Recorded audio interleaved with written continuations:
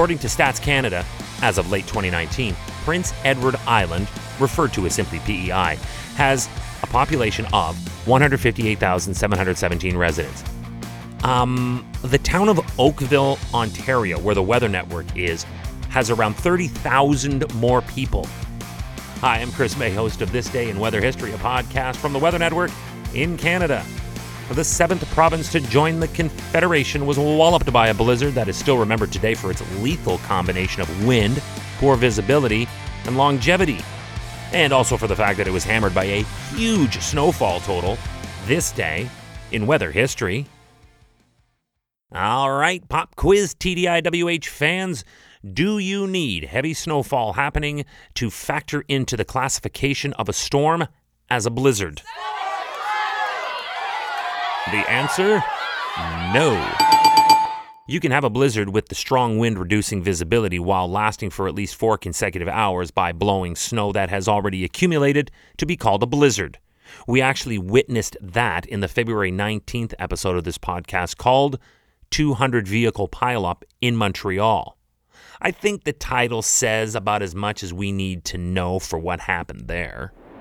So from February 22nd through the 26th of 1982, a legit criteria-satisfying blizzard swept through Prince Edward Island, bringing 60 centimeters of snow, 100 kilometer-an-hour wind gusts, and wind chills in the minus 35 range.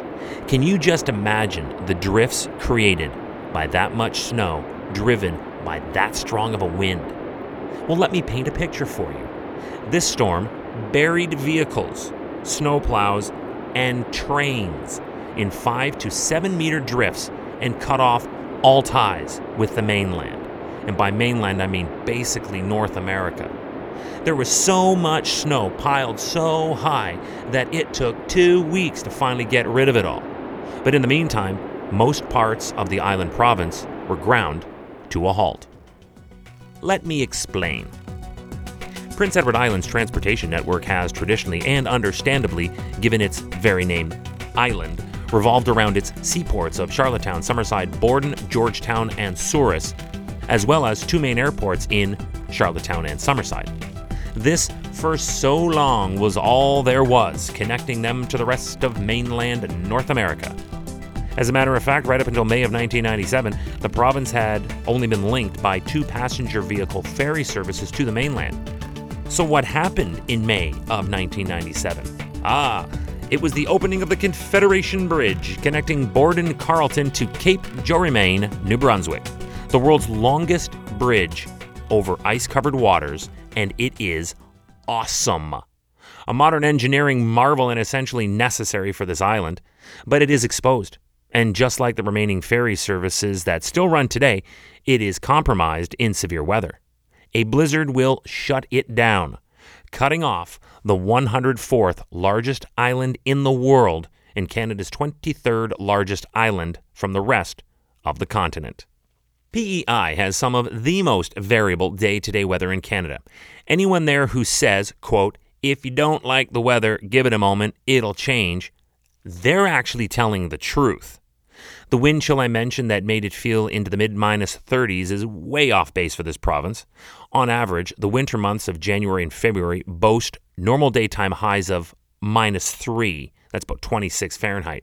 That is some of the mildest of all areas in Canada, save maybe for Vancouver Island, perhaps, and the BC Lower Mainland. The yearly average for snowfall in PEI is only 285 centimeters, so therefore this storm dropped close to 1/5 of the total annual in one go.